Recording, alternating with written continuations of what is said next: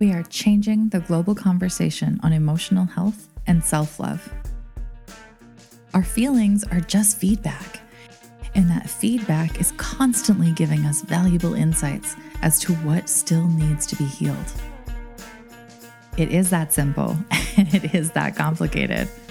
When you continuously follow your passion and do what brings you joy, adding more pleasure and fun to your life, you can't go wrong. You can't fail. I pinky swear that to be true. Welcome to How to Be a Human with Lise Wilcox. I love this conversation. Hello, and welcome back to How to Be a Human, the podcast with Lise Wilcox. I am, shocker, very excited to have today's guest on. Today we're talking to Jennifer Hurwitz, joining us from North Carolina. She is a best-selling author, the host of the podcast Doing Relationships Right. She's a certified divorce specialist, which I want to know more about, a TEDx speaker finalist, and the dream. She's been featured in Oprah Magazine and Bustle. Jen, welcome, welcome, welcome. Oh, thank you for having me. When I listened to all that, I'm like, have I done all that? I'm sorry, we just got to talk about Oprah one quick sec. That is everybody's dream to be featured in Oprah Magazine. How did that come about? Oh my God, you know what? It's so crazy. Let me just start. I'm just thank you for having me, first of all. Yeah, OprahMagazine.com was honestly the best day of my entire life. They chose my book to be actually one of the best marriage books to read with your partner for a healthy relationship. Wow. And it was next to books that I'd studied. Wow. Love languages and Wow. John Gottman. And I was like, wait a minute, no, you've got Wow. You've got the wrong girl. That is a peak experience. Yeah, it was awesome. It was awesome.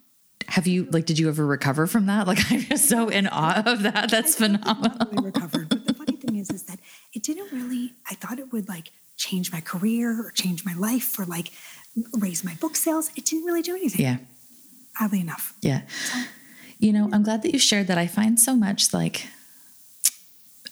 anybody who's building their brand online, I'm sure has experienced this, that you go and you go and you go and you go and you can get a ton of media and it still doesn't necessarily, there's no direct algorithm of success, right?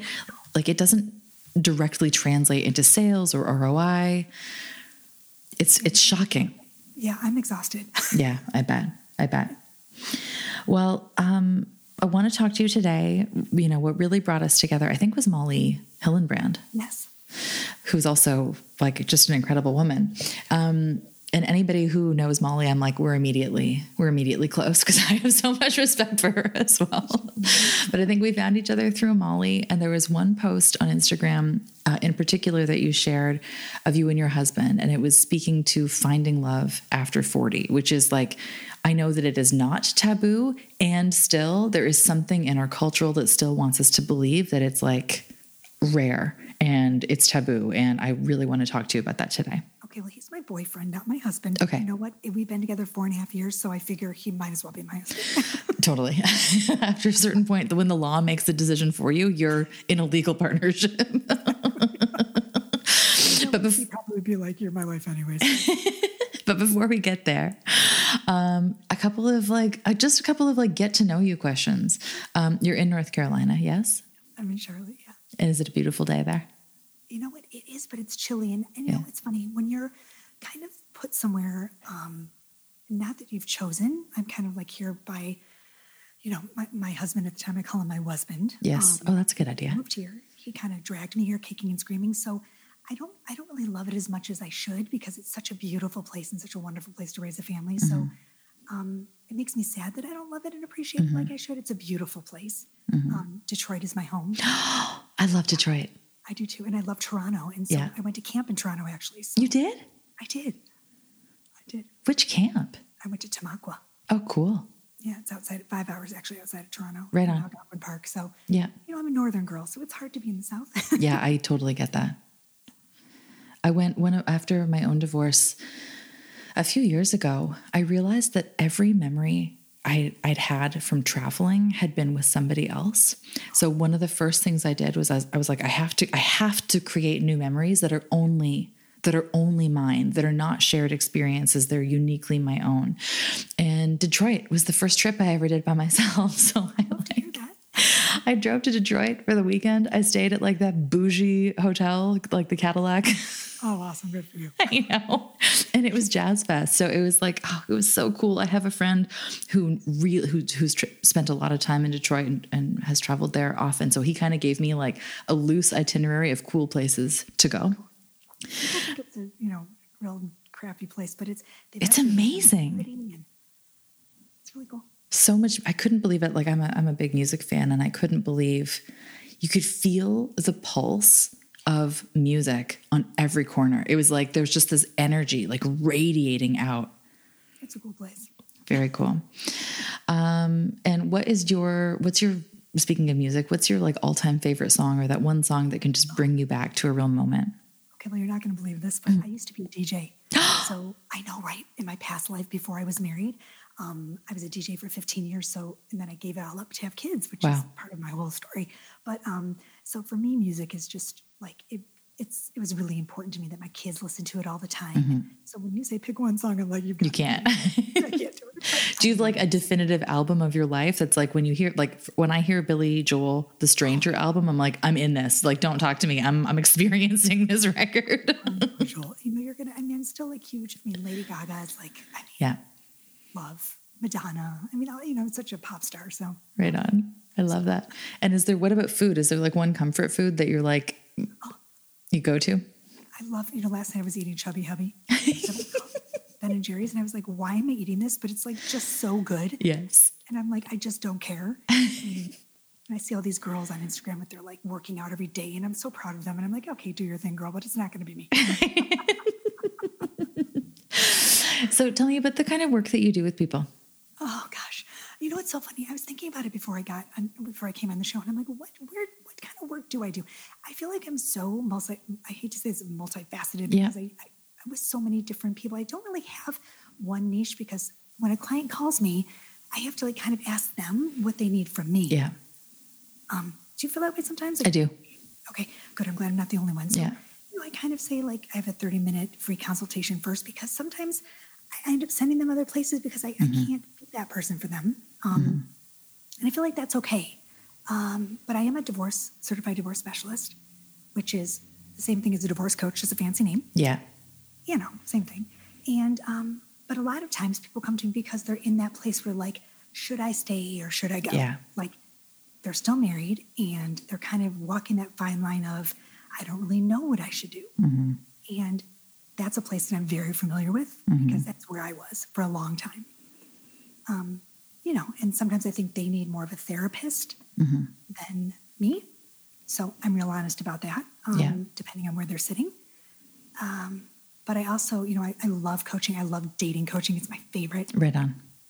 I love writing online dating profiles because I'm a writer. So it's fun for me. I love that.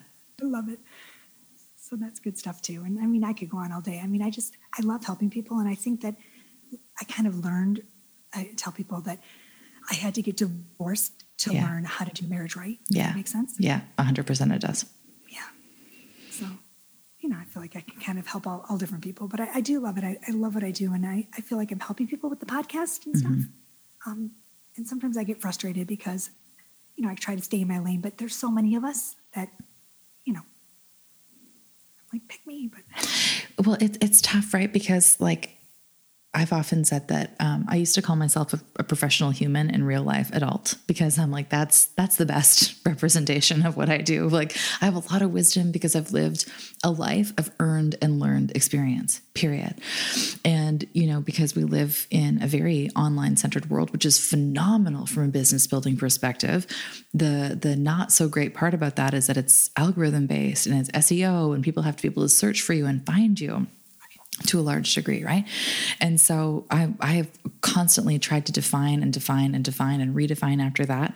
And for me, like conscious relationship coach lands so well because that, like, I used to have a very linear definition that relationships only means your intimate partner, but our whole life, like our whole experience as human beings is relational. It's all relationship based. Exactly. It's so true. Yeah. Like your relationship with yourself and your self-worth and your self-esteem and your that's all right. And that's the foundational piece, right? Like when your relationship with yourself is really known and it's really secure and loving, magically, all of a sudden, your communication, your boundaries, your desires, they all get better in business and in love and in family dynamics and in friendships, right? It's like, it's an across the board thing that when you heal the root, you really do heal from the bottom up, and it really does change every relationship in your life. And that's, if I can segue here. Yeah, exactly. A lot of what I think is what happens when you find love after 40 yes. or 50 or when you're older. I think that it takes some time to figure out who you are, right? Yeah. So then, people always say to me, they come and they're like, I just can't do it. And I don't know if I can ever date again. And I'm like, no, but look who you are, who you've become, right? In your 20s and your 30s, did you even know who you were? So now you've got this great opportunity that you've become you've dug deep and you've done the work. And so you can use that positive, right? Self-esteem and self-worth. And I think it's better that you're finding love at 40 again, right? Yeah. Yeah. So cool. I have 3 little girls, and I say this to them. Maybe that's inappropriate actually, but I say this to them regularly because we're inundated with messages like, oh, TikTok, 30's coming. And, I got married. My first marriage when I was 27. I was having kids by 29. I had 3 kids within 2 years. We moved to a small town. I bought a minivan. I turned 30. I had renovated 2 houses. So suddenly it was like, oh my God, I just took 8 massive life milestones and condensed them into a 2-year window. And I'm sorry, but your life can't sustain that. It's not designed to sustain that level of pressure. And so for me, for my own kids, my own business, my own self, quite frankly, I'm so much more conscious of expansion and expanding that. You got to do what feels good, pursue what feels good to you. Relationships aren't settling. They're this beautiful culmination of people coming together who are already independent in their own way, coming together in this really beautiful interdependent way. I feel like we did the same exact thing. I mean, I had 2 kids, but you had 3. But I mean, I did that. I found my husband and I think we dated for maybe 8 months, got engaged 6 months later, had a baby 6 months. I mean, I just mushed it all together because I thought that's what I had to do. It's check. Exactly. Cool, done. Oh my gosh. And I look back and I'm like, what was I thinking? I mean, I work with clients all the time and they're 30 and they're like, I have to get married. I have to get married. Whoa. Yeah. You don't. Yeah. It's okay. Breathe. Yeah. And so then what was it like for you finding this kind of partnership, marriage or not, but this partnership after 40? You know what? It's funny. I tell people I kissed a lot of frogs. I think that, this is exactly the truth. I'm just going to, I don't know if I can swear, but, bullshit free. I did not know who I was when I got divorced. I've been divorced now 6 years, almost 7. But the first year out of my relationship, my marriage, when I was separated, and we have to be separated for a year in North Carolina before you can file. Mm-hmm. It's awful. I just thought, I'm ready. I can do this. I'm fine. I can date. And I was not ready. Yeah. I didn't know who I was. I was making bad choices. Oh my gosh. Mm-hmm. I think to myself, looking back, what were you doing, Jennifer? Mm-hmm. And I think I was never going to be able to find Jim, that's my partner now. I was never going to be able to find him with the way that I, with that Jennifer. Mm-hmm.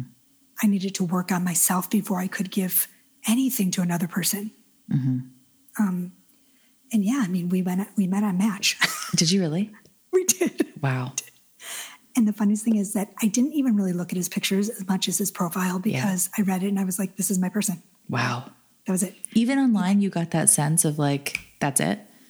I did. And what's funny? I can actually, when I'm talking to my clients too, I'm like, for some reason, I don't know if that's a weird thing for me, but I don't, I really believe in, especially after 40, even after, don't waste your time. Mm-hmm. Don't waste your time with people who don't give you theirs. Right. Yeah. And I just knew when I met him, he wanted me back. It was just an instant, there were no games and there was no indecision and there wasn't confused. I wasn't confused. Yeah. He just kind of said, you know what, this is it. Let's date, Right on. It was just easy. And it's not supposed to be easy, but trust me, ever since it hasn't been easy. But the beginning was easy. Right. I mean, it just made sense. Like, I kind of think, I'm sorry if I'm talking too much, interrupt me. I love it. I kind of think that, you have your baggage and it's whatever color and he has his baggage and you unpack it and you unpack each other's. But a lot of it really does have to kind of go together. Like the big things. Yeah. Like what? Like, you know what? Like, I just think like politically and, which is crazy, but politically and religious wise and kids wise and how you handle parenting, how you parent is a big deal. I mean, I've run into things where like we just parent really differently, but now 4 years into it, we've figured out how to make changes where like, I just have to watch what I say because we don't blend. Did I say that? I don't, people are going to die when they hear this, but my kids have never met his kids. Oh, wow. Wow. Yeah. So you each have your own kids, but, and you have your own relationship with his kids and he has his own relationship with your kids, but there's no shared blended time. Right. Oh, that's so interesting. People think I'm nuts. I wrote about it in my books. I just blended families. I don't know. Look, it works for some people and it works, statistics show that, it's most difficult. I give a shout out to people who can blend. By all means, they're rock stars. It is one of the most difficult things to do. Really hard. It is so hard. I have coached clients through this specifically through what blending families looks like. And like, to be very, very honest, what it looks like is almost impossible most days. It's like, and that's not dire, it's reality. And I think when you start with reality and you work up from there, then you're setting your expectations from a much different place. I love that you said that. Yeah. It is really, really hard. Yes. But if you can go into a blended family knowing that your expectations are, such, whatever, it's not going to be a fairy tale. It's not going to be the Brady Bunch. I think you have a better chance. Yeah. I think that you're right. Right. But I just looked at Jim and I said, look, my kids are teenagers. Your kids are teenagers. They have enough on their plate. They have 4 years of high school ahead of them. It's not something in the cards for me. I'm not doing it. Me and Gwyneth, she's married and she lives in a different house than her husband. Yeah. I just said, it's more important for me for my kids to be healthy. They've been through enough. Wow. And so he, my kids love him and, his kids and I get along. Yeah. But they just don't need to be with each other. Yeah. So I really commend you for doing what works for you. Like, let's just take a moment and pause there. Like, I commend you for being an Oprah and Bustle. And I really commend you for that is, on social media, people love to talk about courageous acts. And it's like, that's a courageous act, like breaking status quo and just doing what feels good for you.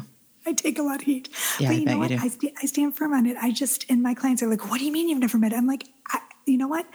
It's just, it works for us and it has to work for you. Right. Yeah.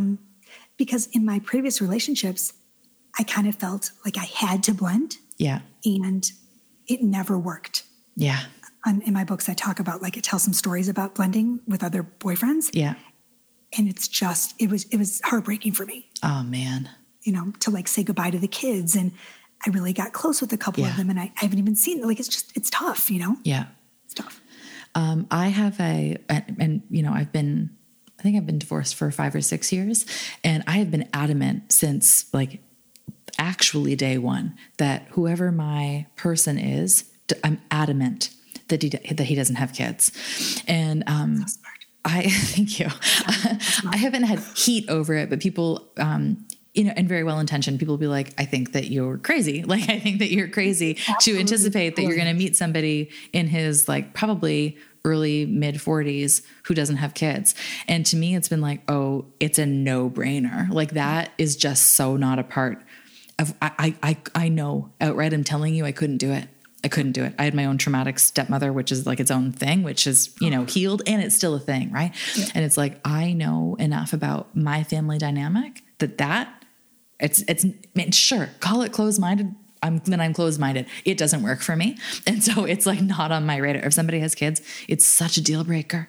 And it's like, okay, great. Then you're not my person. There's going to be somebody else for whom you are the right person. And we call that a non-negotiable. So when I meet with my clients, we sit down and I say, make me a list of non-negotiables, things that you will not settle. Like, I don't care what it is, and be honest. Because if you can't be honest with yourself, you're never going to find that person. Isn't that so true?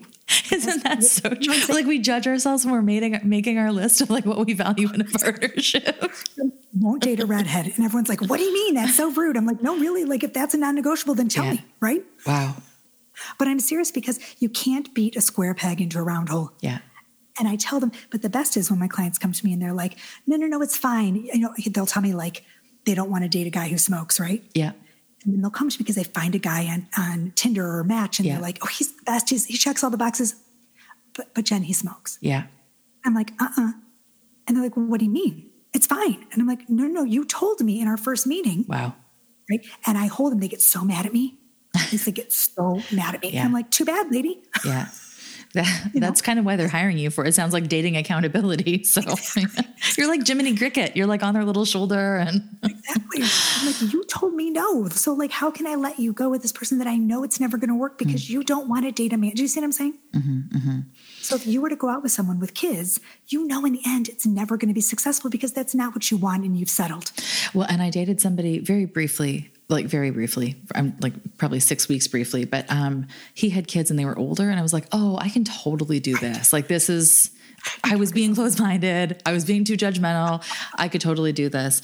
And we did that. And 6 weeks into this relationship, all of a sudden I was like, now this is interesting. I haven't had anxiety in like 4 years, but all of a sudden I like am shaking and can barely breathe. And I was like, bingo.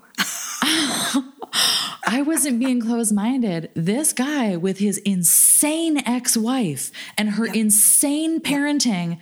I was a Montessori teacher for 10 years. So like my kids went to, Montessori is the best. It is the best. And so like, I have this different perspective on parenting and I have a really special relationship with my kids. And so like to bring somebody else into my inner circle who is in direct violation of all of those values that are internal to me, I'm like, holy shit, I'm not being judgmental. I'm being honest with myself. With my relationship is that we don't parent the same. Yeah. It's hard. And his ex-wife and she doesn't speak to me. So it's like, it is. And I'm telling you, I don't care what anyone says. If that's in your life, that kind of tumult, it's difficult. So why add more? Yeah. I mean, you think I'm going to blend my kids and put them all in one house and the ex-wife won't even speak to me? Yeah, it's so much. No, not doing it. Wow. Yep. Wow. I just love people. Like I'm so fascinated by this. And again, I can only imagine like, I'm very honest and very, very vocal that divorce is a traumatic event. And so like, unless you've lived it, I don't think that people necessarily understand that, but even people, like I've done podcasts on what it really feels like to get divorced, and feedback that I've had are from people who are married or unpartnered, but whose parents were divorced. And all of a sudden they're like, oh my God, like I have so much more compassion for my own childhood now and what that was like, because I've never thought about it like that. Right. And so I feel like, go ahead. No, I was just going to say, I didn't even, growing up, my parents are still married, my sisters, everyone. My problem is for me, when I wrote my second book, I was so honest about it. I lost friends, but that's okay. But my problem was I knew it was going to happen to me. Mm-hmm. I kind of was like, it was obvious the effect the divorce was going to have on me, but I didn't really, really, really get what was going to happen to my kids. Yeah. The friendships they were going to lose. Wow. The relationships that were going to suffer in their life. And I mean, it was just mind blowing. Mm-hmm. I couldn't believe it. I was just like, and they're fine. Trust me. I mean, they're fine. Of course they're fine. Yeah. And my ex and I we're best friends, we co-parent like rock stars, but my kids are still not friends with friends that they were when we were married. Wow. It's sad. It's so much, right? And it's like, okay, zooming out, life is so much. And if it's not divorce, then it's illness. And if it's not illness, then it's poverty. And if it's not poverty, it's like life is going to get you. Life is going to throw stuff at you, because that's how we cultivate courage and resiliency and like personality. And it's how we like heal our soul, all of the things. And still, each individual thing is so much. It's so much. And like there are so many ands in this sentence, but like, and how many people do you talk to who come to you who are like, I think I want to leave this relationship, but I don't want it to hurt the kids. So I'm going to stay in this marriage. Every one of them. That was me. And you can't stay in a relationship. Forget if it's a marriage, like forget about the nomenclature of it. Like you can't stay in a marriage that does not meet your needs, in which you are not fully invested, and tell me that that's a better model for your kids. No. I mean, it's so funny. You could ask me on a certain day and I would tell you differently. Yeah. I do think, clearly you've got to put the effort in. Yeah. I have people that come to me and they're like, you know what? I've fallen out of love and we don't have sex anymore. And the garage door opens up and my heart doesn't flutter. And I'm like, wait, if that's, 7-year itch and 10-year blah, blah, blah. I'm like, do you really, is that why you're leaving? Let's do some work. Yeah. Yeah. Let's really sit down and figure out, is this a, my heart doesn't flutter, or is this like, I really don't love this person anymore? Yeah. Right. Especially when you have kids, I really ask tough questions. Yeah. But yeah, it's just so crazy. And so how do you see what a healthy, loving relationship looks like? I didn't have that. I didn't. So it was important to me that I did find that, because I wanted my kids to know how to treat, a woman and how it's important. Yeah. I was doing a podcast recently with a couple, they're newlyweds, and they're just lovely, Kara and Caleb. And they were telling me, like, the reason I was talking to them is because they are each their own independent person who found, they each thought their life was going to go one particular direction. It totally didn't. When they surrendered to that process, they found each other, and, magically they realized they actually got every single thing they wanted. They had no idea it was going to come about in this way. Right. And it's so beautiful. And it's like, it's such an act of surrender. It's like this active process of surrender. It's not throwing your hands up. It's like committing to this unconditional love and trust of self and soul and the universe, etc., to be like, okay, I'm just going to trust that this works out, and that's going to be enough for me. Right. And Caleb was referencing Mark Groves. Do you know Mark Groves from Vancouver? No. He's amazing. He's got, I don't know, a bunch of followers, like 1 million followers. And I should know. You got to follow him. He's really good. And he tells a story that then had like this profound impact on Caleb, which has now had a profound impact on me, that, Mark was engaged. He was about to get married and he wasn't really sure. And again, if there's one thing that I help people with, it's self-trust, right? Because there's so much about ourselves that we don't trust. We've been taught not to. We've been taught that everybody else knows differently. We've been taught that our experience isn't valid, like blah, blah, blah, blah, blah. We don't trust ourselves. I need you. Well, we can talk, because like when we don't trust ourselves, it doesn't work. Sorry about that. Anyway, and so Mark Groves tells this story about how he was just about to get married. He wasn't quite sure. And he was talking to somebody he knew and trusted. And she was like, one simple question: ask yourself, is there anybody else who can love her better than you can? Oh, I know. The chills. Right? Because that question reframes everything we've been taught to believe about the end of a relationship. Right? Oh my God, the chills. Isn't that beautiful? It totally shifts it from like, you're going to leave after all this time? Like, how could you be so selfish? Like, what, you're going to ruin your family. You're going to ruin it's like, I'm sorry. Is there somebody else who would love this person better than you can? Right. There's your answer. Wow. I know. Wow. That's interesting, right? Mm-hmm. Mm-hmm. Yeah. I remember walking down, I'm going to share this really, crazy. I remember walking down the aisle and getting to the chuppah, to my husband, and I had this weird feeling like, no, Jen, this isn't right. And I kind of looked at him and gave him this weird, like, brush off look, like, oh, like I got the shiver, like the shiver through my body. Yeah. And it was on the video. They got it on the video. And we were watching it with my parents. And my mom kind of gave me a glance like, Jen, what was that, And afterwards I said to her, Mom, did you see that? Like, why didn't you say anything? Like, like, I don't think I should have gotten married. This is right after the wedding. And she was like, well, you looked so pretty. Oh, I was like, for the love of Christ, like, and yes, I look back and I say, you know what, like, woulda, coulda, shoulda. Okay, I hate whatever. It's the name of my book, but fine. Yeah. And I think to myself, I wouldn't have my babies and I wouldn't have my boys who I worship and they're my life. But like, it's like that Sliding Doors movie, right? I know. Oh my God. I know. Right. I think like, what if? I mean, he was he was a great, great father. The best. I tell people is a perfect sperm. Yeah. But he wasn't a great husband and I was a shitty wife. Yeah. So 13 years later, here I am. So. Well, yeah. And again, then you pull, I call it emotional alchemy, like taking those really dark experiences that weren't necessarily wanted, but happened, and finding a way of consciously transforming that like dark, heavy lead into something that's like beautiful and golden and uniquely your own. Right. And it's like, that's not bypassing. It's really sinking into the juiciness of that experience and being like, okay, that was a shit show. That was really painful. How do I make it my own? And I feel like I love that too. You've made it your own. I'm learning so much from you. That makes me feel much better all the time. I'm like, what the fuck? Yeah, that's great. I appreciate that because I feel better. Yeah. And it's always true. Like, it's not always easy, but it's always true, right? Yeah. So then, go ahead. What were we going to say?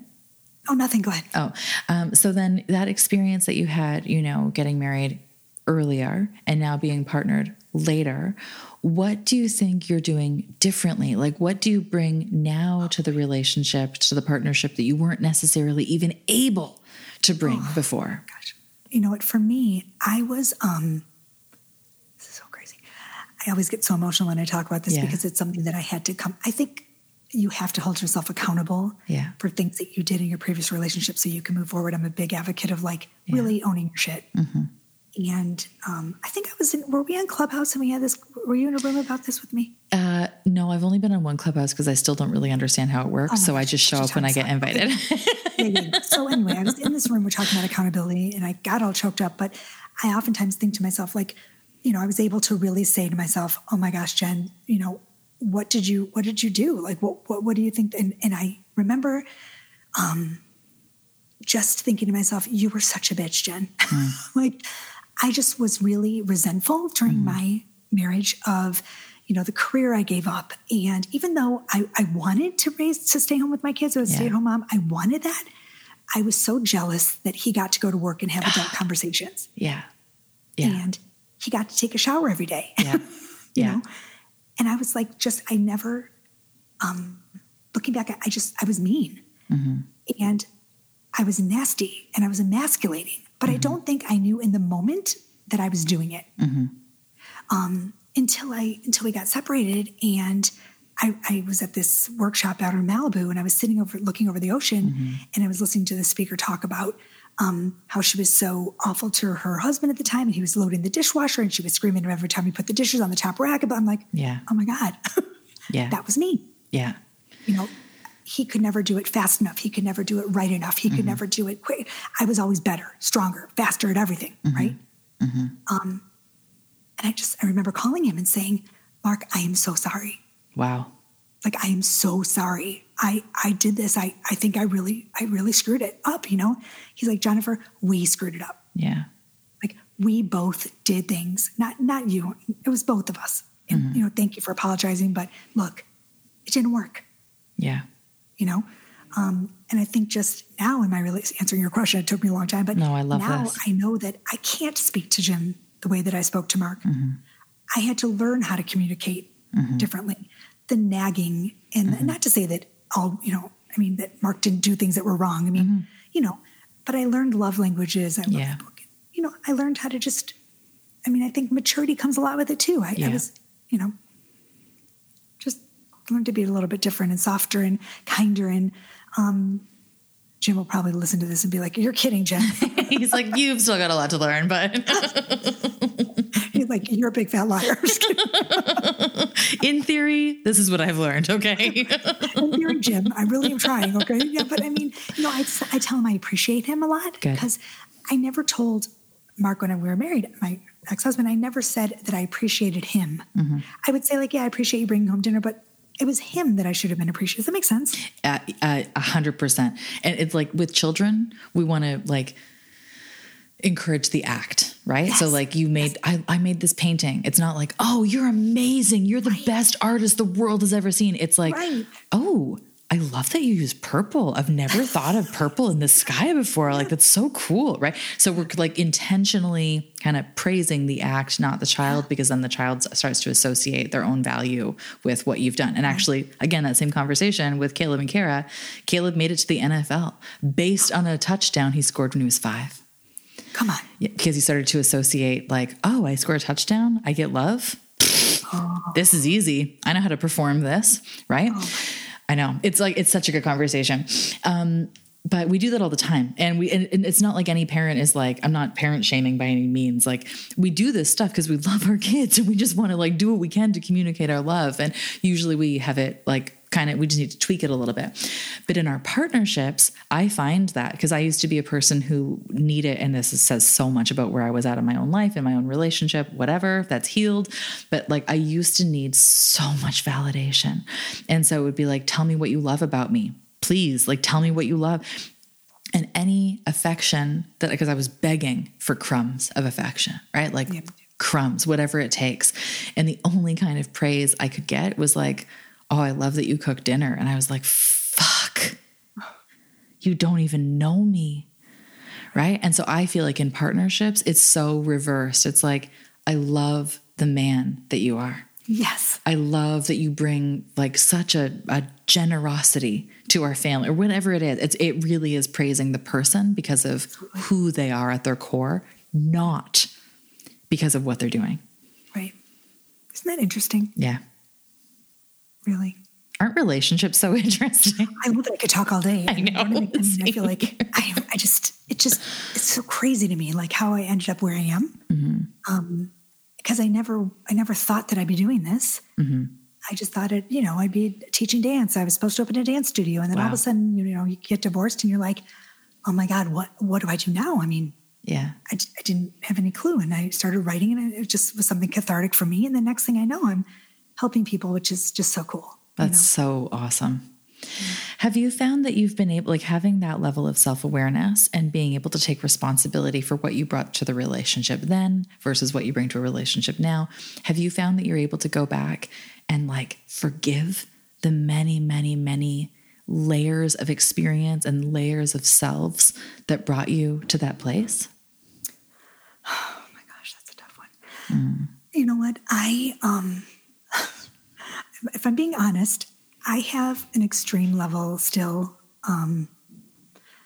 not of regret. People say to me all the time after they read my book, like, oh my gosh, you regret getting divorced. I don't regret getting divorced. I don't want to be with my ex-husband. Yeah. He's a great guy. I would fix him up all the time. It's not, I miss being married. Yeah. I miss that family unit. Yes. I miss the life. I'm grieving still the life that I would have had. Yes. I guess like, am I over it? Is that what I mean? No. And sorry, it's like such a coachy question that I didn't even realize how coachy it is until after the fact. If you're like not comfortable or if you don't feel safe, get over, like, yeah. Do you feel safe like exploring this? Yeah, no, of course. Please, okay. Yeah. So like, and as you know, like we've talked about this, when people come to you, what's wrong isn't really what's wrong. Right. When people have like a fear of being like, people don't show up the way they want to at work because they have a fear of being seen. That fear of being seen pops up in their relationships. You can trace it back to family of origin stuff. Like it's almost laughable how predictable it is. It's not laughable. It's like so painful. And when you know what you're doing, like you can trace back and be like, okay, so here's the pattern. This pattern no longer serves you. It used to keep you safe and it doesn't anymore. So how do we interrupt that pattern such that each relationship is able to heal forward in a different way, right? Mm-hmm. And so knowing that about relationships and about how we show up in relationships, knowing that him loading the dishwasher in a way that wasn't satisfactory, it was never the dishwasher. Like the dishwasher was never the problem. But that control thing for me. Absolutely. And having that level of resentment and making the decisions that you made that led to that level of resentment, speaking in terms of like, I gave up my career. Have you been able to, and this is like so coachy. And again, if you don't feel comfortable, just give me a pass, but are you able to get back to that place and be like, okay, I did what I did at the time and it felt right. If I were going to make that decision again, I would totally do it differently. But I forgive that person who thought she had to give up her career and even use that language. I forgive myself. Yeah. I wish I could. That's what I was trying to say. Like, I being honest, like I wish I could say I didn't feel still bad. Yeah.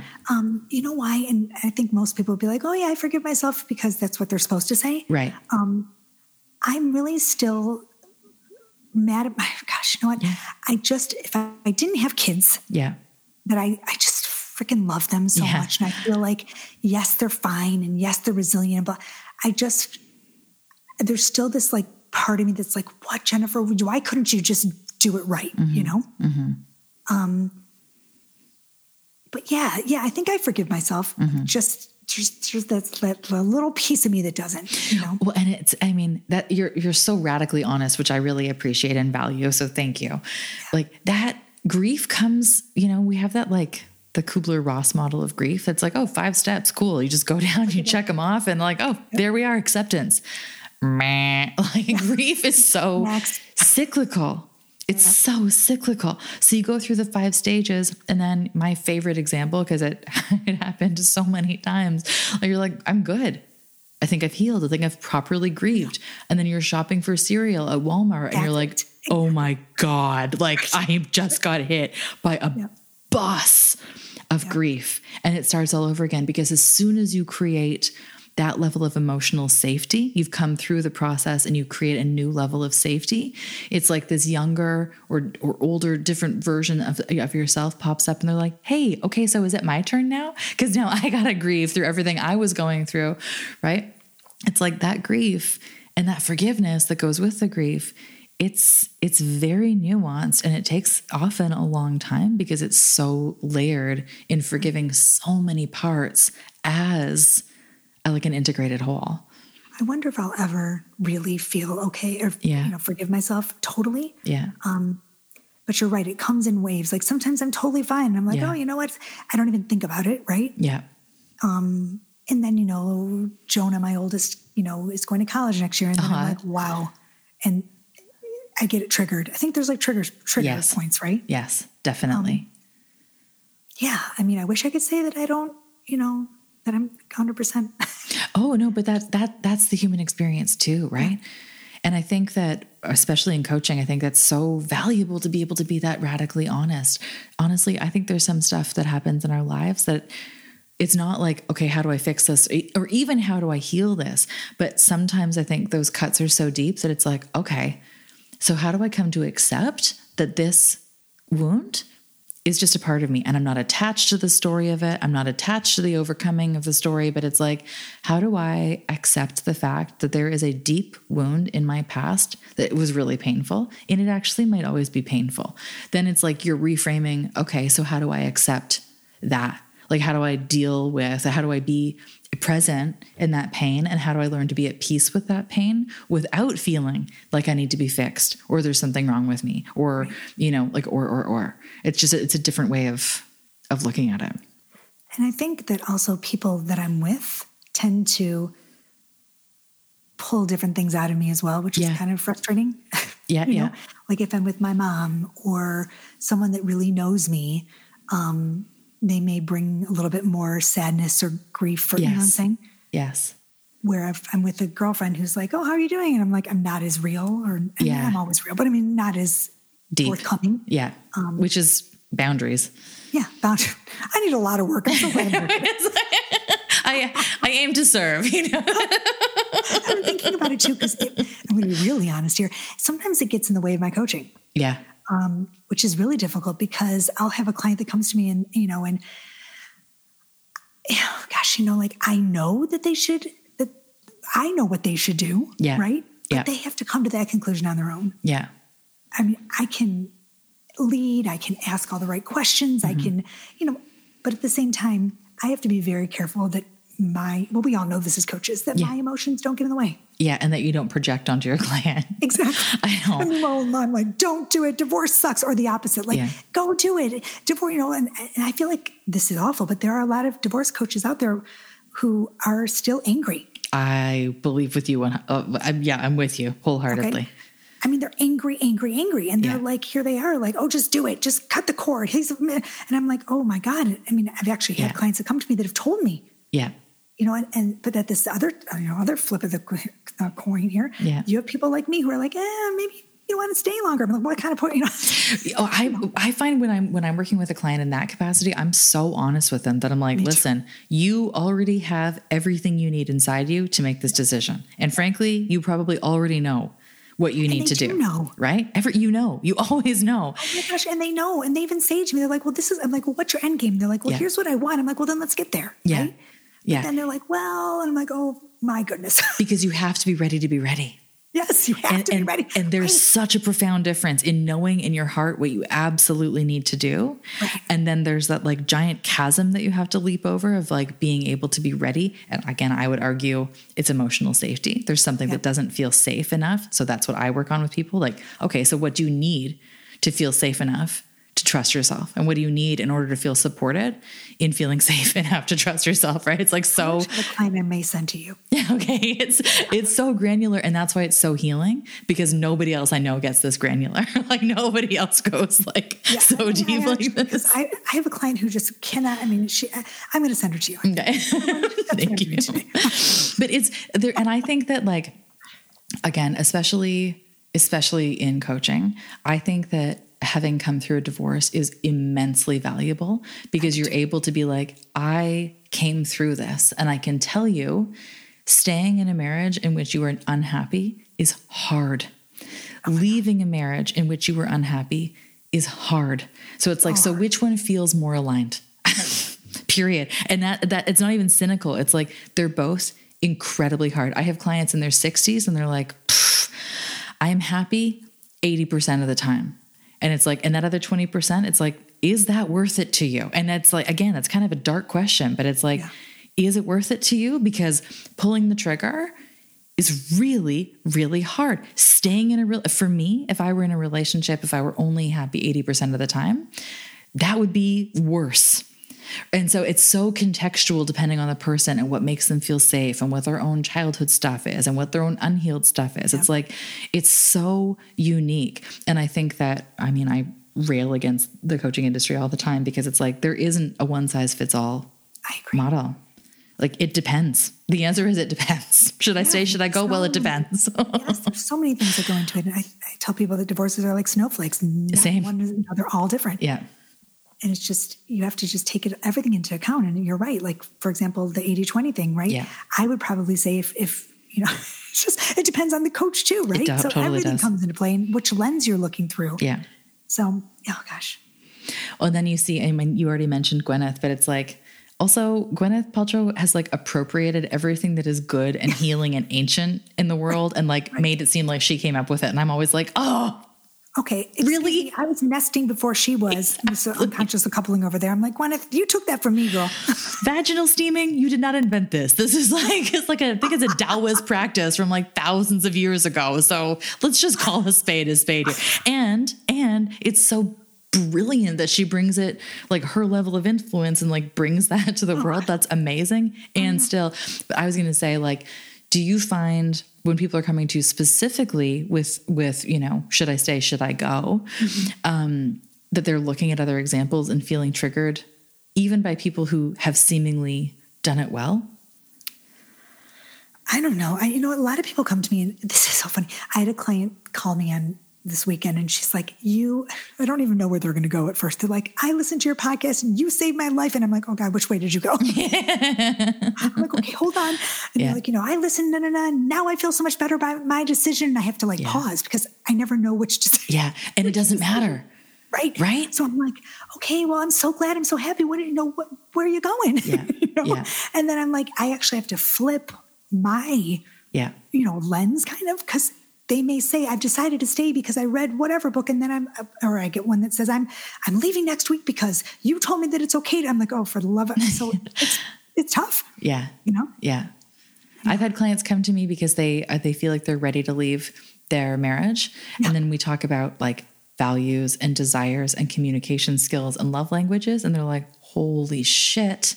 Right. We just healed our marriage. And we've never been happier. And then I have other people who've come to me who are like, I really want to heal this marriage. I want to stay in it. And, by the end of an 8-hour breakthrough day, they're like, well, you just gave me permission to listen to what I already know I want to do, and which I wanted to do for like 5 years, which is to leave this marriage. It's like, but I think that's good. I think that's how it's supposed to happen. Because it's not about the coach. It's about what does the client need, and how do you make them feel like they're allowed to listen to themselves and do what they want to do.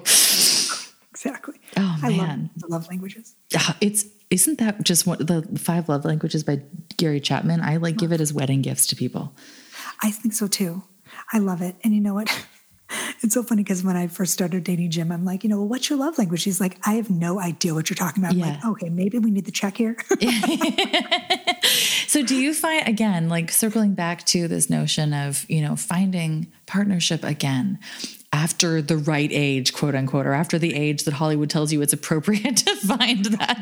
Because I love it. It's like, you can find it in your 20s, or basically you can be Diane Keaton. And it's like, I feel like there's a 20-year gap that you've overlooked. But what do you find, what has he done differently this time around, if that's fair for you to comment on? I think it's so funny. You should talk to him. He will tell you that I think I had to teach him. Here's the problem. If I can be honest, his relationship was so different. His marriage was so different than mine. Yeah. And his divorce was so different than mine. It was like apples and oranges kind of thing. So he came into our relationship angry with his divorce, with the way it ended, with the way it, he doesn't have now he does, but he didn't have a good relationship with his ex. Yeah. So I didn't really even understand that, because when we first started dating, I was just getting into all of this and doing, I'd done all this work on myself, and he didn't even know what work on yourself meant. Yeah. Right. So I think I had to teach him the word, vulnerability and empathy. And, I think he's learned so much from just me, and I think he's like, please, Jen, no more. Yeah. So it's just different to be with someone who, he didn't go to therapy with his ex. I was in therapy my whole marriage. Yes. So it's just different. It's different to be with someone who doesn't come from our world, so to speak. Yeah. Is that also kind of nice? Does it kind of give you a break from being in it all the time? Yes, it does. I feel like I'm hard on him because I'm like, well, Jim, what do you mean? You need to use your words. And he's like, but I'm acts of kindness. I'm like, yeah. But I fixed the bathtub. I'm acts of kindness. Look how you're right. It's cute. He's a good guy. I love that. And you met on Match, hey? We did. We met on Match, if you can believe it. It does happen. Yeah. I know it does happen. I know it does. And I feel like the ones where it happens, it's like it really happens. Yeah, it really does. And I was on Tinder before that, and Bumble and all those. And you know what? I dated some, mess. But I'll tell you, they were horrible relationships because I wasn't ready. Wasn't ready. Have you found with again, specifically with those transitional divorce clients, really people who are starting over, dating, coaching, same thing. Have you observed what I would call a social phenomenon that, let's say people have been in a long-term partnership or a marriage that's lasted, a good few years, that quote unquote, everything the woman tells the man to do, and this has all kinds of problems in it because it's looking totally through a heteronormative cisgender lens. And I appreciate that. So with all of those caveats in place, have you found this phenomenon to be true, that one partner gives the other partner basically a playbook of oh my God, I just wish you would, create your own social group, or I wish you would just go to the gym or get a trainer, or I wish you would just be honest with your feelings. The relationship ends, and then that partner suddenly decides to follow the playbook and does everything they were kind of given as an instruction manual as to how to be in that relationship. God, that's so funny. You mean so someone that for example, you went out with someone and you told them this is X, Y, and Z, and then you guys broke up, and then he went to the next relationship and used it? Almost exclusively. And I know what that says about me as a partner at that time in my life, but and I've watched it happen with so many people that I know too. They're like, man, I just wish my husband would again, it's all those things. I just wish he would have his own friends. I wish he would initiate going out more. I wish he would really step into this masculinity. And then they break up, and all of a sudden he's a brand new person who's following exactly what she was begging for the whole time. You're like, wait, is he? You're like, there's the guy I wanted. He's over there with so-and-so. You're welcome. You are welcome. Have you observed that to be true? Yeah, seriously. You know what? people say to me all the time, it just takes the right, I say this often too. Yeah. It's not about finding the right partner. It's about being the right partner. Yeah. I don't know. I just think, people always say to me too, they're like, he's not showing enough effort and he doesn't call, he doesn't text back. I'm like, then he's not your person, right? Yeah.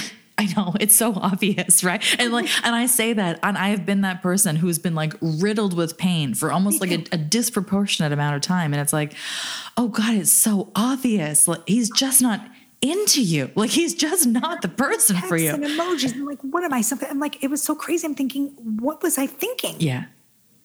Yeah. And I would make up narratives in my head. Yes. Like, oh, he's not texting back because he's clearly at the gym for 5 hours. Yes. Yeah. Jennifer. Oh no, he just has no interest in you. It's like, oh, right. That's so real. It's like, why don't I want to see that?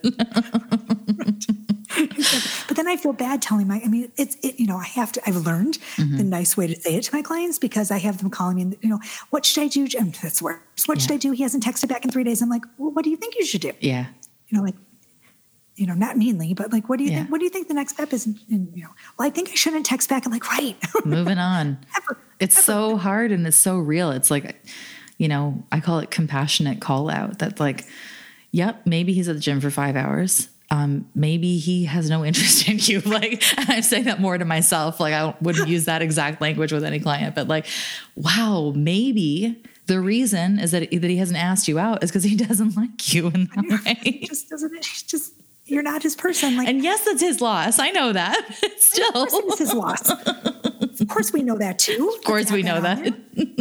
God's sakes, yes. But I mean, it's just really, dating is not. Here's the other thing too. People forget. Dating should be fun. Yeah. Like, it really should be fun. And I think people put so much expectation into it, and they put so much work into it, and they get dressed up and they make a big plan. I tell my clients, look, 20 minutes, go get some ice cream. I know, it's so true. Like, put on a baseball hat. I mean, I don't know, but like, go grab a coffee. Go be yourself beside another person and see what happens. Yeah. Yeah. Without the pageantry. Like, if it doesn't work out, you don't feel like you spent 5 hours on your hair. Breakfast dates. And COVID is like its own brand of unique dates, I'm sure. But like, when we can, comfortably meet random people and touch them in a way that feels good to both of us, like breakfast dates it's no pressure. It's coffee. It's like this nice day. If you really hit it off, you have the whole day to create. And if you're like, well, I suddenly have massive plans that prohibit me from going any further on this date right now, it's like the best. Plus it's breakfast food, which is a win. Up all day. So as like a final thought or concluding statement, to you specifically within the framework of the context of love, relationships, dating, what does it mean to be a human? Like, how do you be a human?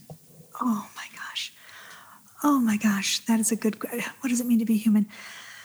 Oh, what, these days, without getting too sappy. Yeah. I just think being compassionate, which is so hard to find. Compassion lately, I don't know. I think just being compassionate and listening to other people and actually hearing people. I think people listen, but they don't hear. Does that make sense? I completely agree with you. Like people are listening, but they're not. And also being heard is so important. I think being compassionate and kind and all that, but listen to people and listen to what they're saying. Really like engage and tap in to people and listen to what they're saying. Yeah. Yeah. I think that's really important. And I don't know, it just makes me sad. I haven't seen my family in a year. Oh man. So I miss them so much. Kidding. And Zoom isn't the same. It's totally not the same. It's chemically not the same. Like I'm obsessed with the fact that we're still animals. Like we're still pack animals, and we still function off of like those same kind of like animalistic interactions. Right. And it's like when you can't like be in the room and smell them and feel their energy, it is not the same. Sure. It's good in a pinch, but like a year later, it's like, woof. Yeah. We need our people. Everybody. And it's like, I miss touching people. Yeah. Yeah. Yeah. I miss that. So Jen, how can people not only hear you, but listen to you, read you, work with you? How can people find you? Well, it's real easy. On my website, it's just so simple, jenniferhurwitz.com. You can find everything there. My book's there, my podcast there, one-stop shop. Right on. On Instagram, it's Doing Relationships Right. And my podcast is Doing Relationships Right. So that's just simple. Easy. Thank you so much for sharing this space with me and for being so radically honest and vulnerable and sharing so many insights on not only your own life and your own business, but like the culmination of both. I really appreciate it. Thank you for having me.